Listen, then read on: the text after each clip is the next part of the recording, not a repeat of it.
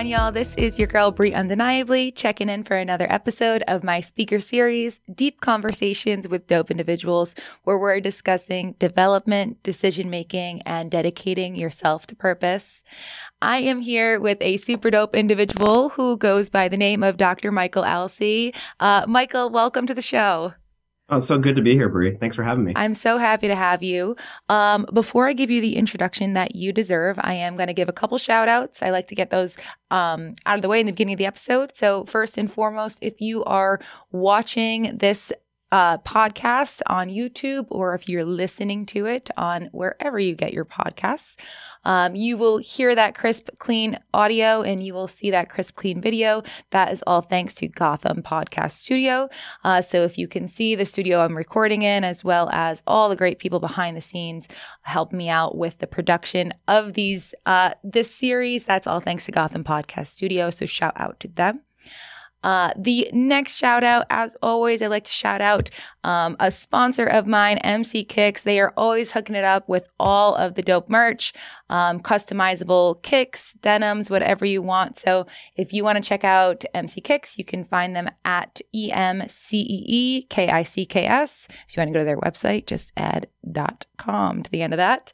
And finally, as I always speak about, when you're building something of your own, you also have to pump yourself up. So if you have not checked out my website, you can go to BrieUndeniably.com. That's where you can get all of your dope individual merch or your I Am Possible merch. You can also check out all the other cool things that I'm doing. So though I love podcasting, it's just one part of the many things that I do. So I also do speaking engagements. I'm doing workshops, all in the personal and professional development space. So go ahead, check that out, BrieUndeniably.com. And that's where you can see what I'm doing and get all that merch. All right. Those are all the shout outs. We are ready to kick into it. So with me today, I have Dr. Michael Alsey, who is a clinical psychologist in private practice in Tarrytown, New York, and mental health educator at the Manhattan School of Music. He specializes in the psychology of artists and everyday creativity and the professional development of therapists. His contributions have appeared in the Chicago Tribune, the New York Times, NPR, Salon.com, and on the TEDx stage.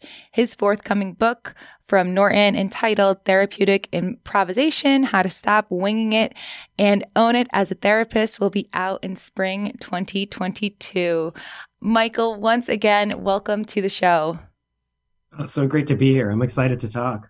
Absolutely. I'm so excited to have you. I already, in our introduction, I'm sure my listeners can tell that there's a lot of crossover here in the therapeutic space, in the counseling community. So you will actually be no stranger to the way that I like to start our conversation. I always like to really mirror what we do in the counseling community by meeting our clients where they're at. I like to do the same thing with my guests so my listeners can understand a little bit more about you. So help us meet you where you're at and tell us a little bit more about yourself.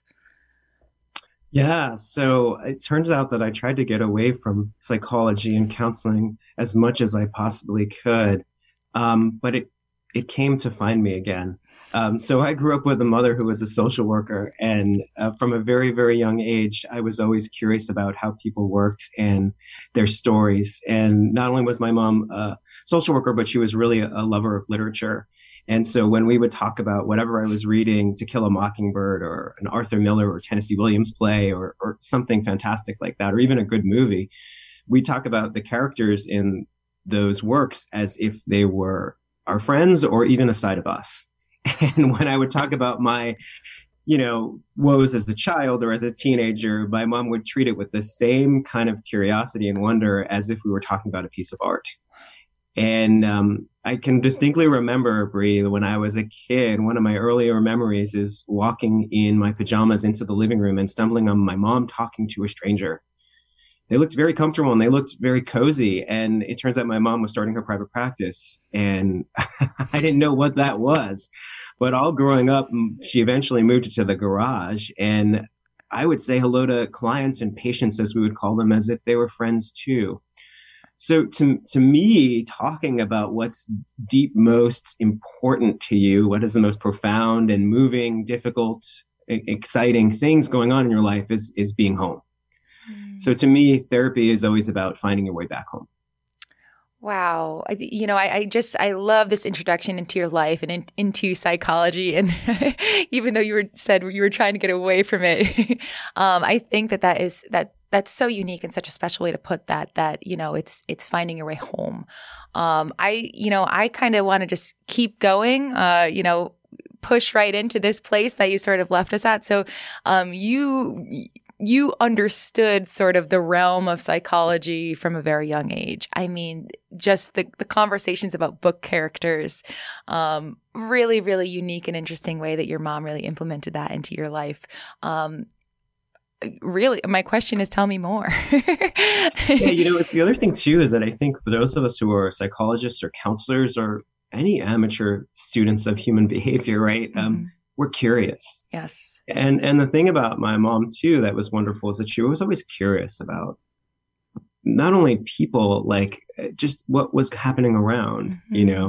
So we could be at a diner, which were very common in Long Island where I grew up. That's what we did. We went to the movies in the diner, and she would kind of notice, could notice the shift of tone or nonverbal that would signal that something was happening in a table beside us, and have me notice as if, like, look at how intricate we work. My mother also, believe it or not, was an immigrant. Both my parents are sort of immigrants, and my mom her family came from the Middle East through Panama and Colombia to Brooklyn. But my mom looked Irish. She had red hair, blue eyes, and fair skin. And so people were very stunned when they were talking in Spanish, and all of a sudden she would respond back fluently. But usually what she did is that she didn't just respond back. She'd ask them questions about what country they're from, where their family, all the questions, because she was curious. And, coming back to literature, I was thinking about this morning when I was thinking about our talk. And one of her favorite plays, or our favorite plays together, was a wonderful one by Thornton Wilder called Our Town. And the story is this lovely New England town, piece of America, from the early 1900s. And there's a character named Emily, and she dies. And at the end, she comes back and she's watching everybody, and she's watching a birthday party, and she's feeling, why aren't people enjoying this beautiful, precious thing we have that's life? And the stage manager says something to her, not many do while they're living. Only the saints and the poets really notice. And my mother was one of those poets who noticed. And she taught me that the beauty of really connecting in psychology and literature and art is to connect to what is so precious and beautiful and fragile about this existence. And to me, so she gave me both wonder, like of awe, and wonder of, I wonder. You really just gave me a chill, just kind of hearing that quote, one, that not many of us do while we're living, experience life or love life or enjoy it. But also I just think, sort of your cornerstone in the field of psychology is so, it's so unique and it's so beautiful, and it's such a different way to enter the field of psychology, because I feel like you said that place of wonder. That's not always a place that people will enter the field of psychology from. Yeah. And I just think, like I said, unique is really the word that comes to my mind. But it seems like your mom helped frame the world for you in a way that kind of pushing into psychology and into that field made sense, because you had that element of wonder, that, wanting to know more about humanity and the way that, the intricacies of the way that the world is working within human being existence.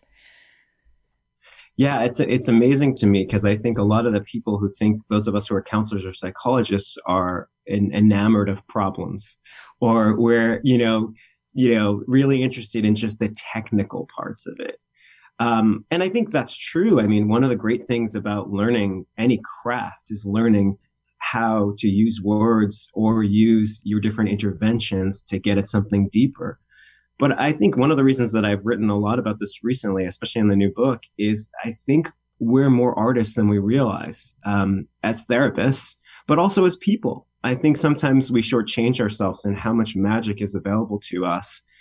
in everyday life and also in our relationships. And I think it was really refreshing for me to have that entrance into this wonderful field, because then you sort of feel like every day is a new possibility of being re-enchanted.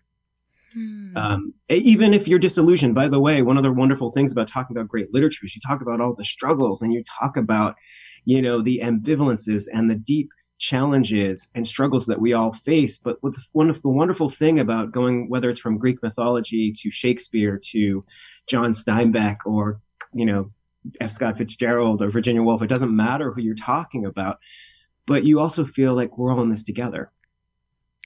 Isn't that such a great way to put it? And I think that, it's almost like the power of characters that can really shape our world, especially as young people. We can see a character story and feel like we can really relate, but then kind of be curious about how can I relate to this character if their life is nothing like me, but I'm feeling like these same, understanding these same life problems. And I know that I personally felt that when I was younger, just reading characters in books. And I think it's awesome how your mom took it a step further and sort of pulled those characters out as if they were friends and spoke about them as if they were people that you knew. But that relation to characters, it is a unique experience that we go through as human beings, whether we're children or adults, in that connection to humanness in books. Yeah, I mean, and I'll sort of riff on another angle of this too. It's like I didn't realize it. I just stumbled upon this wonderful gig at Manhattan School of Music. And it was really a happy accident, because I decided I wanted to do private practice because my wife and I were having a son, and I wanted to be able to really be more here. And I wanted to be like what I call a full contact father.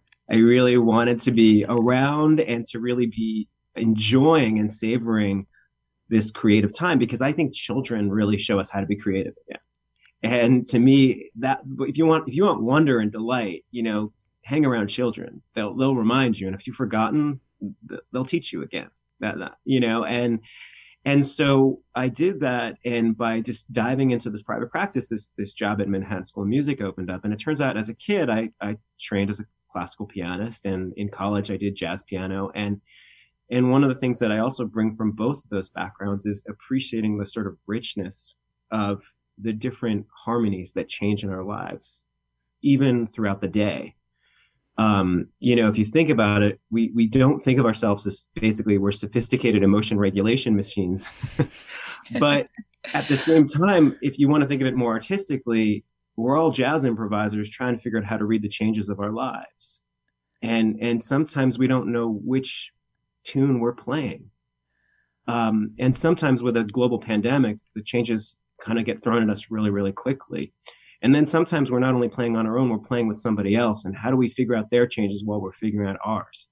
And how do we share the stage and make an interesting mashup together? So I really was intrigued by how much my piano training and my music training helped me understand how fluid we are, how much we shift. And it makes it a lot easier for us to be compassionate with ourselves. Could you ever have that experience, Bree, or any of our listeners, when you feel like, where did I go? I thought I was this. I thought I was feeling angry. Now I'm feeling sad. Now I'm feeling very little. Right? I thought I loved this person. I hate them. And it goes all over the place. And I thought I wanted to be this, or I felt like I should feel that, but I'm feeling this. We tend to see our multiplicity as a problem. And yet, Walt Whitman, the great poet, said, do I contradict myself? Very well, then, I'm large. I contain multitudes. So one of the things that I love about music is that it reminds us that we start from a place of polyphony. In other words, we have multiple melodic lines operating at the same time, and we can all feel like we're in a fugue state, right? Because it's like, which one are we trying to catch up with? But I think what good therapy does, and also what great friends and family conversations help us connect, which is that line, right?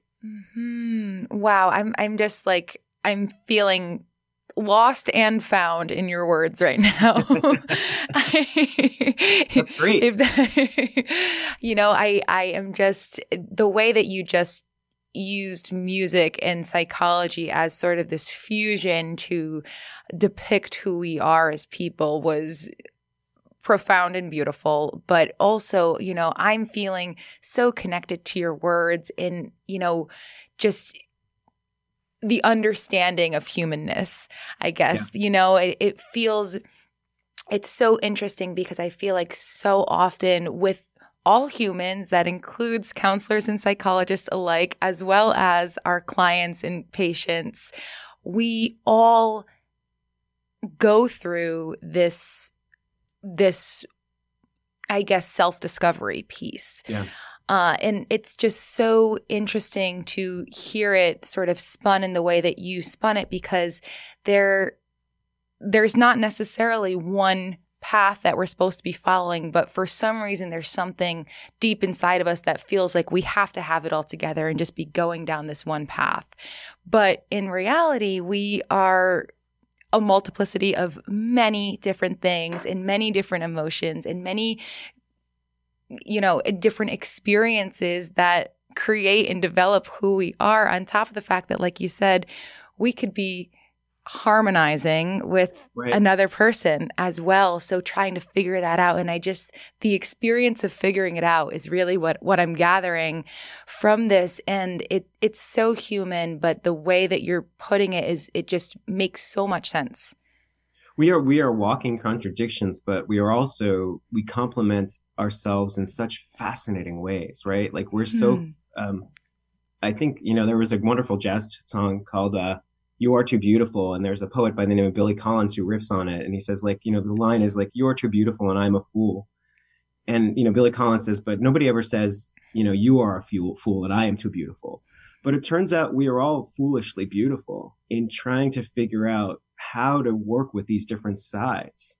And the funny thing that you mentioned too, Brie, that I think is a real revelation to most of us is this is how we're built. Yeah. We are all built this way. We are all built to be both divided and connected. And this fiction of having a single self at all times that we must rely on and be perfect is so counter to what we actually are. And it does us an injustice. It does us a disservice. Mm-hmm. And actually, here's another point that I thought is really, really cool, because we talk so much about the wonderful importance of inclusivity and diversity in our culture. And it's a great that we are waking up to the essential aspect of really honoring the wonderful mosaic that, you know, this world is.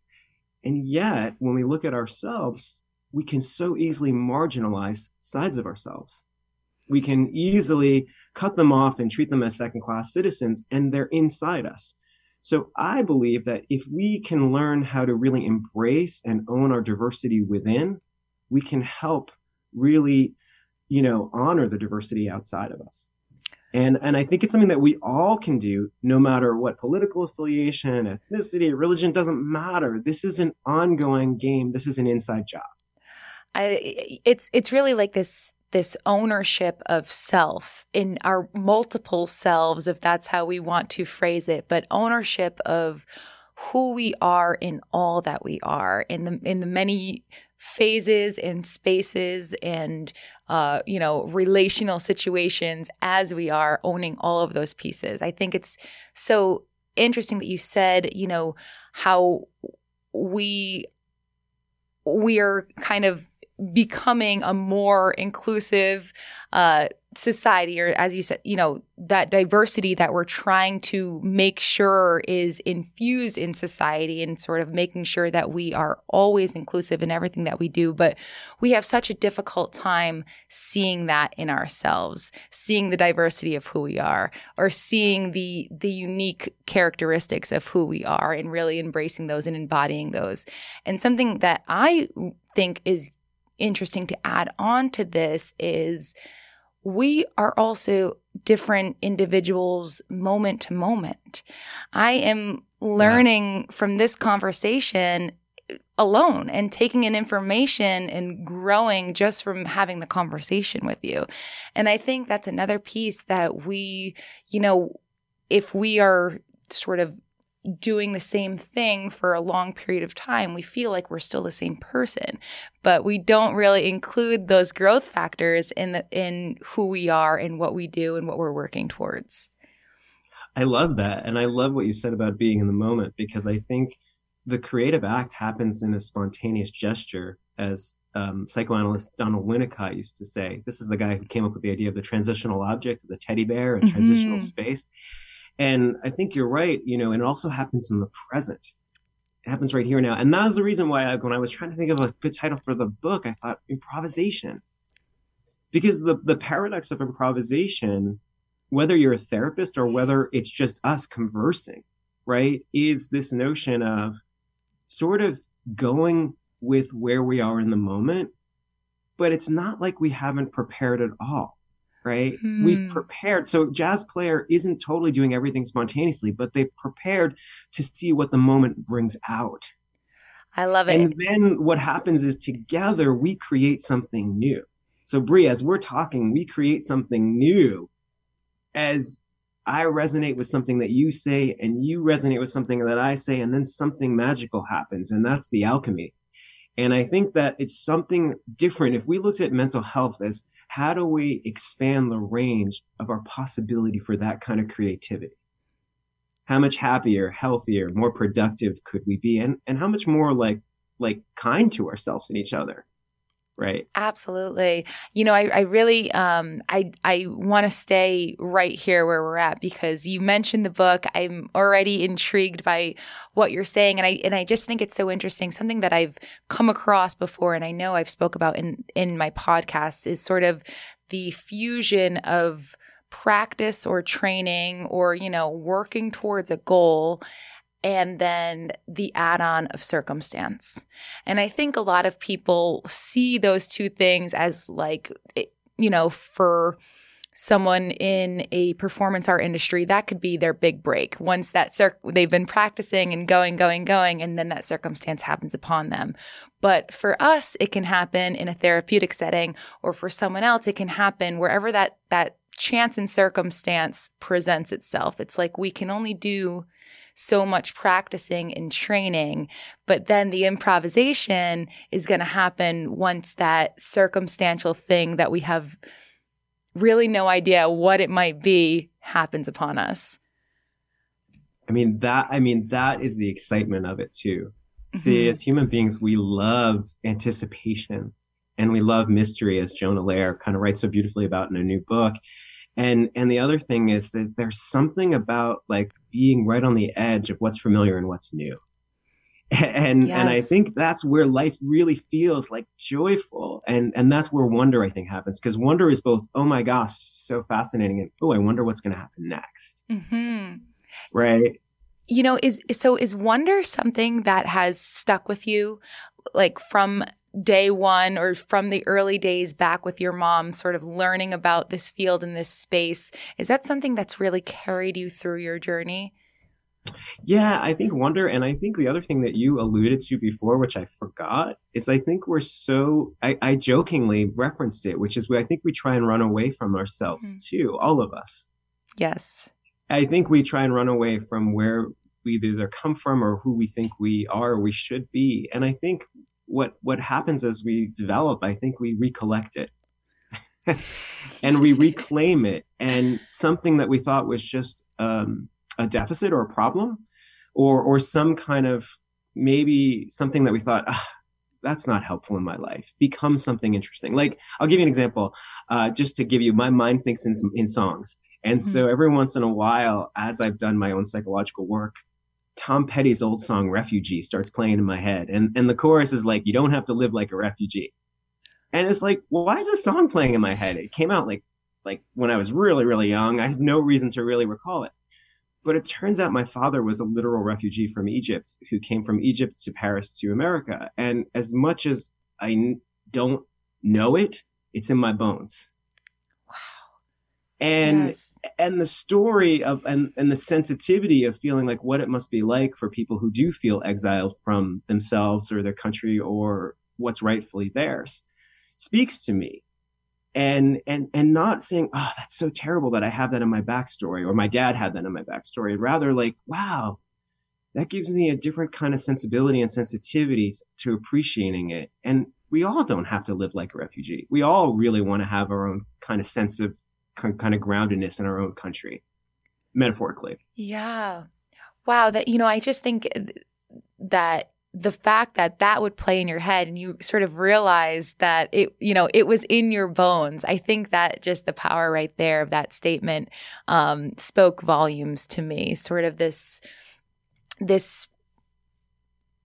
I guess, being, not just who you are, but a combination of the individuals who are in your life or were in your life, as well as the experiences that they have gone through. Just really, really unique way for that to happen. And I also think it's so interesting that you said you think in song. I love I think in song all you the time. think in song. And I had a conversation with someone the other day specifically about how, we were talking about happiness, but this person was saying that they realized that they had sort of come out of or were starting to come out of this deep depression they were in when they started to sing again. And I just think that it's the infusion of music in everyone's lives, whether they work in music industry or have any formal training in the music industry or none at all.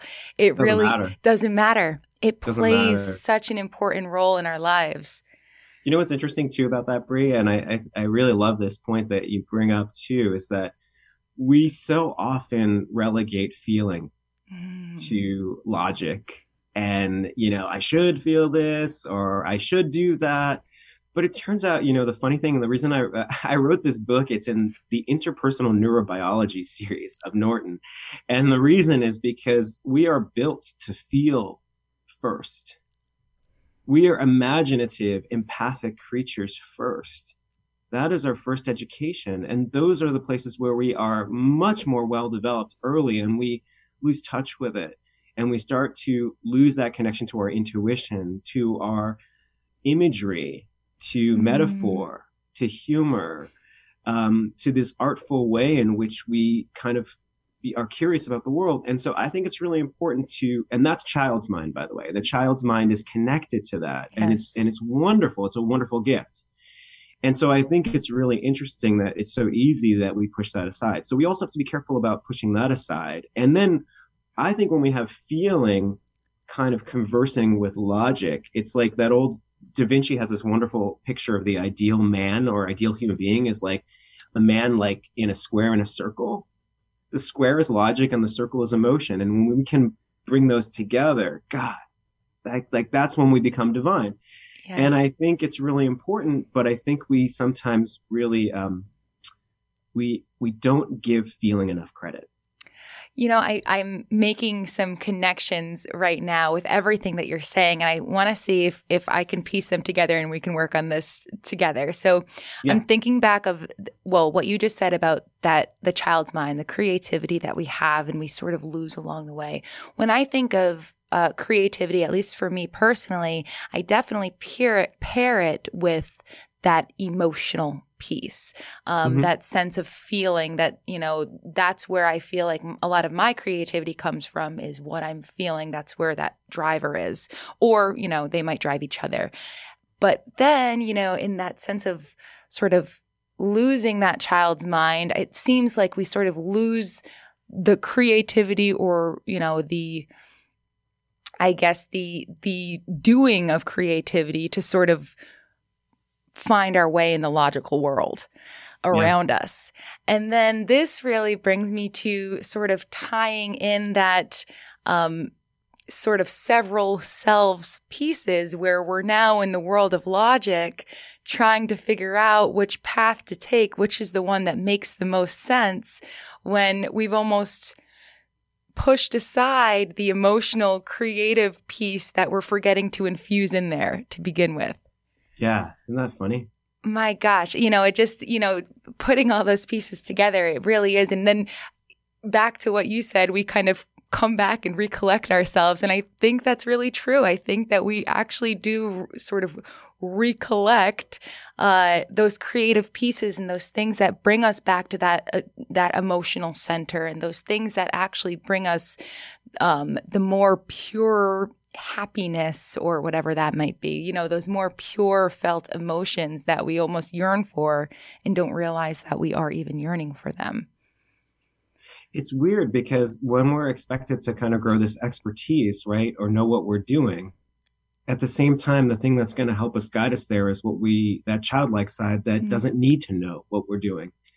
And, you know, people think that, like, I do a lot of college counseling, and people think the 20s are the most wonderful years of your life. But I think it's most challenging and difficult because there's such an expectation for us to be an expert. And yet we have to sort of let go of some of that while we're doing it at the same time. It's really weird. You know, we're almost like building a house, but we're also taking it down to the studs at the same time. And it's a very strange thing. And I think lots of us think that there's something wrong with us because we go through that thing. And I think, you know, really what it is that's what the creative process is like. The creative process is both a sort of, you know, actually interesting. Michelangelo felt like that, you know, with the creative process, it was sort of liberating the sculpture from the block of marble, and it was a subtractive process, and it was kind of taking away stuff. But there's also a sense of also coming down to what's the foundation, and also what is it that you really love and want to bring back with you. So well said. I really love the Michelangelo insert there too, because I don't know that many people think of any of their processes like that. Many people think of a process as something that starts at step 1 and then goes to step 10, and that's something that is built upon, not taken from. But the chipping away of a block of marble to create a masterpiece is actually, you know, the same steps, but we just don't think about a breaking down as part of a process that, you know, feels right or comfortable to do. And you know, the old psychiatrist joke is when a patient has a breakdown, the psychiatrist says, I don't know whether to say I'm sorry or congratulations. Because there's actually some healthy creative destruction that can help us through. And the other thing I think that we don't realize is that sometimes we think the only way to tell the story is forward, but a lot of the story is looking at backwards and understanding the beauty and the inevitability of the story. When you look at a good character in a novel, you don't say, nah, it shouldn't be like this. You're like, wait, how did this make sense? And isn't this interesting, the path that they took to get from there to there, right? We're so much kinder. It's so true. And, you know, I actually think that you might have segued this segment better than I could have, because that is exactly why I'm doing what I'm doing with this podcast. I think that people's stories are beautiful and seldom told from the place that they think is their natural beginning. And we can always, you know, congratulate someone on the place that they're at now. But if you don't know the story of what brought them to that place, then we're only seeing the tip of the iceberg, really. We're only seeing a finished product, but we don't know all of the power behind that finished product. And I guess, you know, with that, you have really brought us into your journey in everything that you have sort of, or some pieces of your journey as you've become who you are now. And I know we talked a little bit about the book and a little bit about Manhattan School of Music. Let's talk about everything that you're doing now, sort of how this has all come together for you, and, you know, how that is building upon everything that you have done throughout your years. Yeah, it's just really interesting to see. I see a lot of the interplay between all the different fields now. Yeah. And it's fun to see the connection between even like something that's going on politically and something that's going on, you know, in literature and psychology. And, you know, one of the things that I was really intrigued about writing this book is that I thought it was really cool to try and have this challenge of how do I bring neuroscience together with psychology and music and literature. And my ultimate hope is that, you know, maybe it's be fun to write like a general audience book, because this book is really geared towards therapists, but I would love for people to have a fuller sense of, wait, this is how we work. And yes. And this is beautiful. And it's almost like life hacks my therapist never taught me. You know, wouldn't that be nice to know? I mean, I feel like one of the things, and I tell this to my patients and clients all the time, is like, I feel like our job is to discover our own instruction manual and really get to know not only how it's made, but also really get a really good troubleshooting section at the end of it. I think that is so important for everyone to do and, figure out. But I would say people seldom do that, huh? But I mean, I think you said something too that's really important too. The more that we do that, the more it becomes actually fun. We don't see problems as something bad. We see it as an opportunity to deepen. Yes. And that's what I meant about wonder. Wonder always comes back to saying, what more can I be enchanted by? What more can I learn about myself and this world and my relationships? And to me, that's where I get excited. And, whether it's doing a TED Talk or writing a book or something like that, or doing this kind of lovely show, it's about exciting, getting involved with us sharing this stuff. Because I think more people actually feel this in their bones and their heart too. And I noticed that, and you probably noticed too with your clients as well, that people really resonate with this stuff. And it's this funny kind of somewhat of a secret. It's so interesting because people 100% resonate with everything that you're saying, that we're conversating about. And I just think that it's interesting that sometimes we just don't all have the language to sort of have the conversation around it. Or even, I would say, one of the most difficult things for people to do is to explain what's going on with them, to really explain how they're feeling, or to really sort of name the thing that is happening inside. And I think that's one of the unique things that we in the helping profession sort of work on, is offering those names and those titles and that verbiage and those helpful ways to sort of describe what someone might be feeling or experiencing or going through.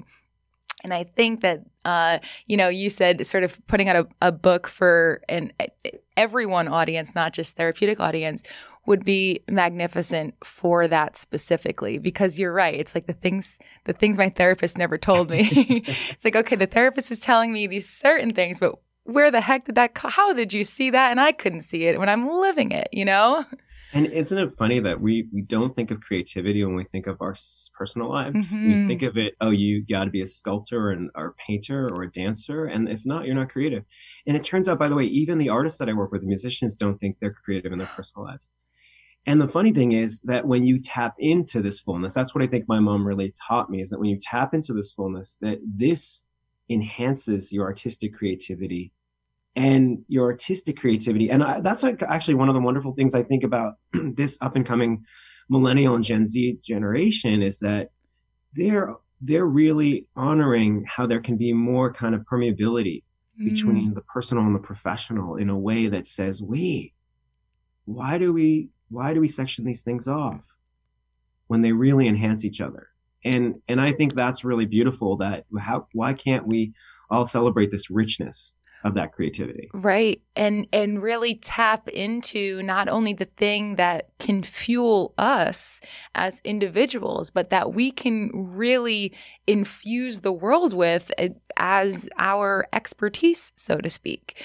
It's something that using, sort of leveraging your creativity, especially like you said, with the new generation, especially I know Gen Z is very on TikTok. And if you think about TikTok, and that it's a creative forum, but it's a creative forum that people have found that they get to be exactly who they are. And if they continue to be exactly who they are with the right consistency and, leveraging a few different things, they can make a living out of that. And it's so unique. Yeah. And it's beautiful what you said too. The more we help find our own voice, artistically, personally, the more we can inspire others to find their true voice.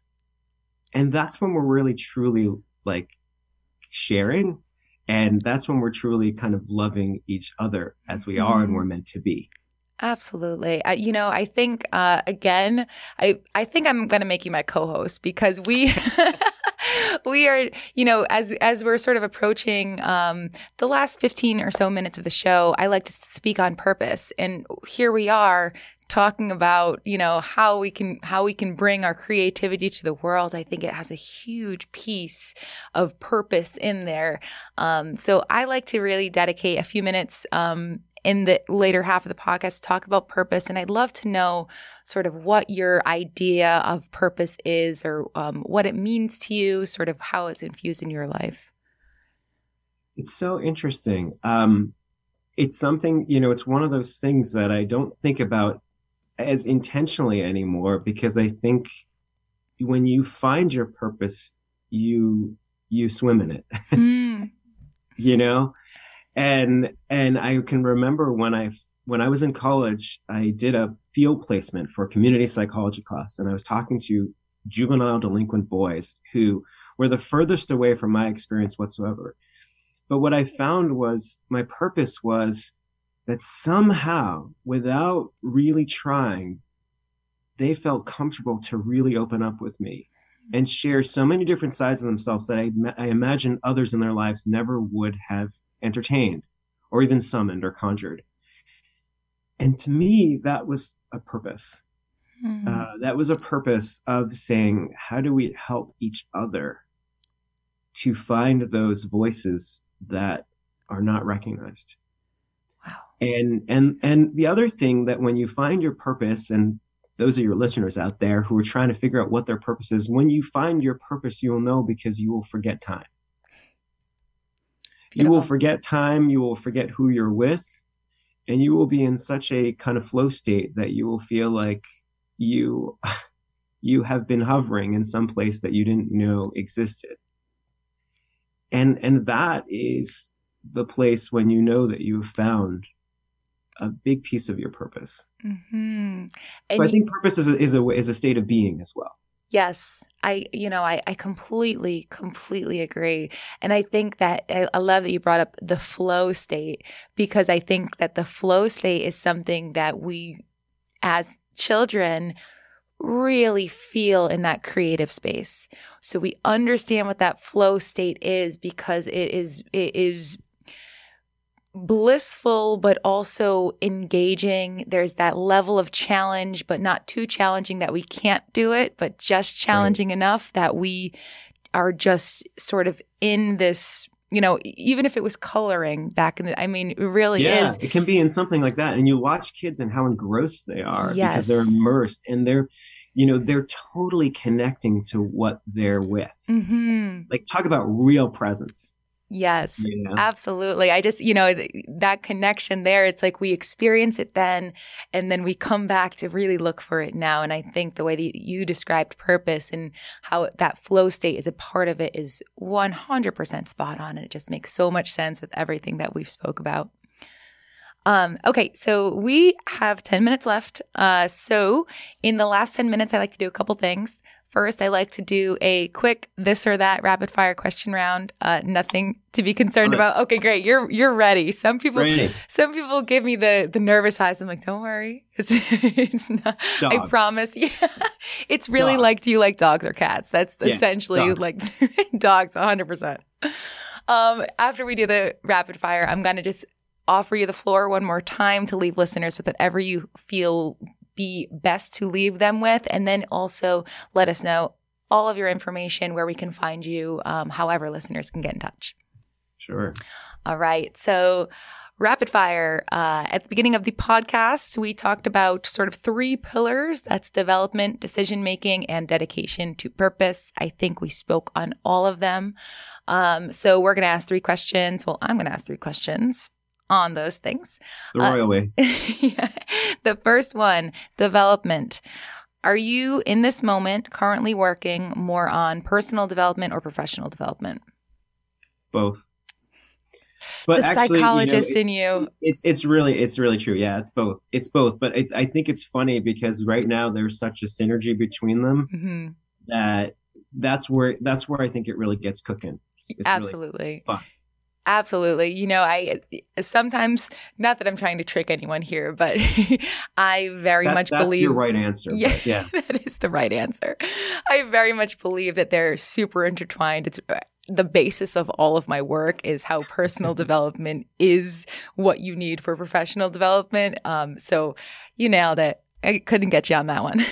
Cool. All right. Decision making. There is no right answer for this one, though. This one is totally on you. Okay. And I'm going to give you a little bit of an explanation. So decision making, do you make your decisions based more on choice, meaning you're a numbers person or an analytics guy, or guiding voice, meaning you follow your gut, intuition, spirituality, or something else of the sort? Choice So or what was the guiding first? choice or guiding voice? Oh, Sort of. So do you choose the No, decision, or does I'm the decision come to intuitive. you? I'm an intuitive, really. I mean, Intuition, yeah. so the only reason I hedged and hesitated was because meaning is important to me. Hmm. But usually my intuition is connected to the meaning more.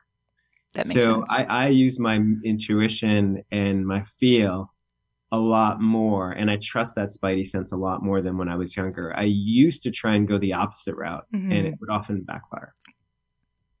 You know, I've heard a lot of people sort of teeter back and forth with this, similar to what you said, that, you know, they've done one and now they lean into the other, or vice versa, depending on where they're at in their lives. So I appreciate that answer. Guiding voice. Okay, the last one is dedication to purpose. Is this sort of finding a purpose? Is this a singular moment in time, or is this a daily practice or occurrence? It's a daily practice. I mean, you know, like that's the fun thing about creativity. They once asked a very famous composer, like, how he felt about the symphony he was working on. He was almost finished, and he said, "No, I'm thinking about the next one now." So I think really it's about, you know, getting energized about. I think we love as human beings finding forms and making new forms. And I think the more that we get excited and into that process, and I think the more that we see life as dynamic, like that, and don't get scared that it has to be so linear, I think then it really becomes enchanting all the time. So I'm like, you know, constant. And I'm always like, my father used to joke with me because my father's a very left-brained, logical guy, business guy. And so he used to be like, why are you so always restless? And I realized that restless is a good thing. There's a creative restlessness that I think is really healthy. It's almost like that itch to keep moving. That restlessness is just that want for, or continuation for more. Yeah. Well, thank you for that. That was a beautifully put answer. All right, we are winding down. So, Michael, I want to leave you the floor one last time, whatever you'd like to let listeners know as your final words, and then please let everyone know where they can find you.